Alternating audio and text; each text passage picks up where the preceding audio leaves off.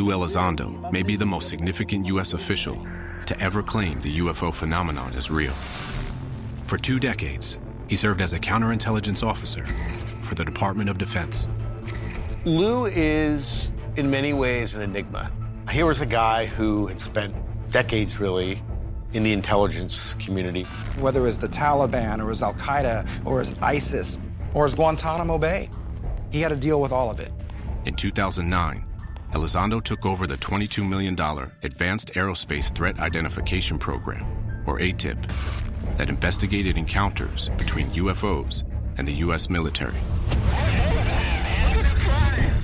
The truth is out there. In the new 6-part series from the History Channel, Unidentified, Inside America's UFO Investigations, we find the truth about UFOs. And joining me right now is host Louis Elizondo, former special agent in charge. Good morning, Louis.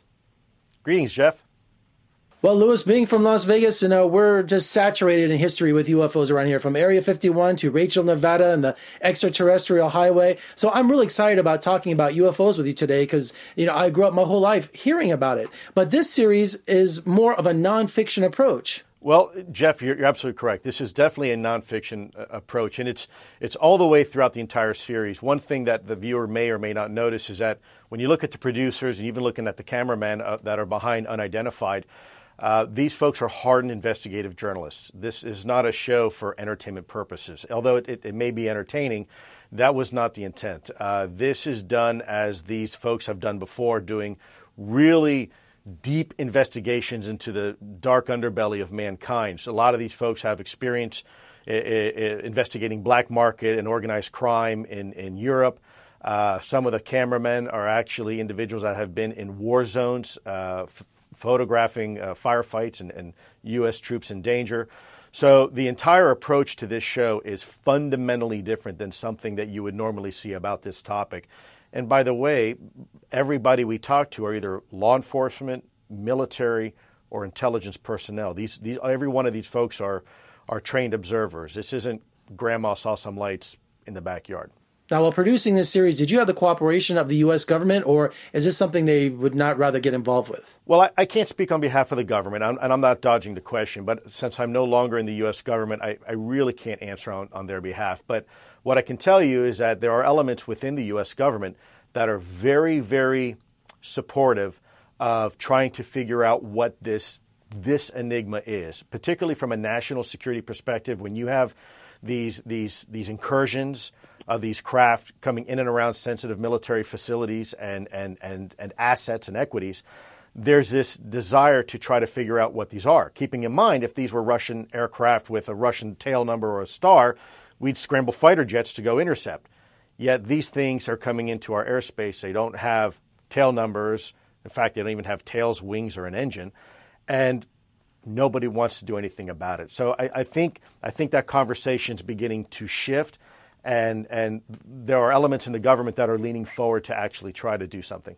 It could be confusing at times because the U.S. government could feed into the frenzy of UFOs' existence just to mask the technology they're developing, like the stealth bomber or some new weapons. They would love to say, yeah, it's UFOs. It's not really these new weapons. Well, it's a great question. At the end of the day, it very well could be. It could be that we've been technologically leapfrogged by a foreign adversary and we never knew it, which is, again, another valid reason why we need to figure these things out. At the end of the day, my program in ATIP was really to focus in on what was it and how does it work.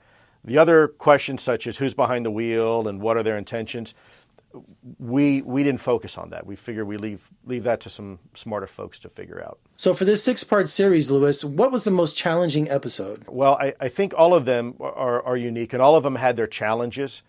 But I think what the viewer might appreciate most, beginning from the first episode, it kind of takes you through the process of one of the very first real significant events involving the USS Nimitz in 2004. But from there, the trajectory of the show just gets increasingly interesting. And I think by the time you get to the last episode, number 6, I think the audience is going to be very, very surprised just how much information we obtained. Now, in this series, do you talk about Operation Blue Book? That was the government program that was officially opened to investigate UFOs, but I hear it's closed now. Any comment on that? Well, that's a little before my time, and truthfully, I wouldn't feel right providing an opinion on something that I really wasn't part of. I suspect there may be multiple reasons why. It could be something as simple as we just didn't have the technology at the time to really track these things with the fidelity that we can now. Or it may be that stigma and taboo, which is something that we face even today on this topic, was just too much. Nobody wanted to have the conversation about something. If you don't know what it is and you don't know how it works and there's frankly nothing you can do about it, there's not much of a conversation, I guess. Well, being from Las Vegas, Area 51's really close by, and the history and the legends that come out of that Air Force base, even the denial even exists. Anything mentioned in your series about Area 51? There's references to it. I can't talk too much about Area. I still have a non-disclosure agreement with the U.S. government, so please forgive me. I have to mind my P's and Q's when it comes to certain things.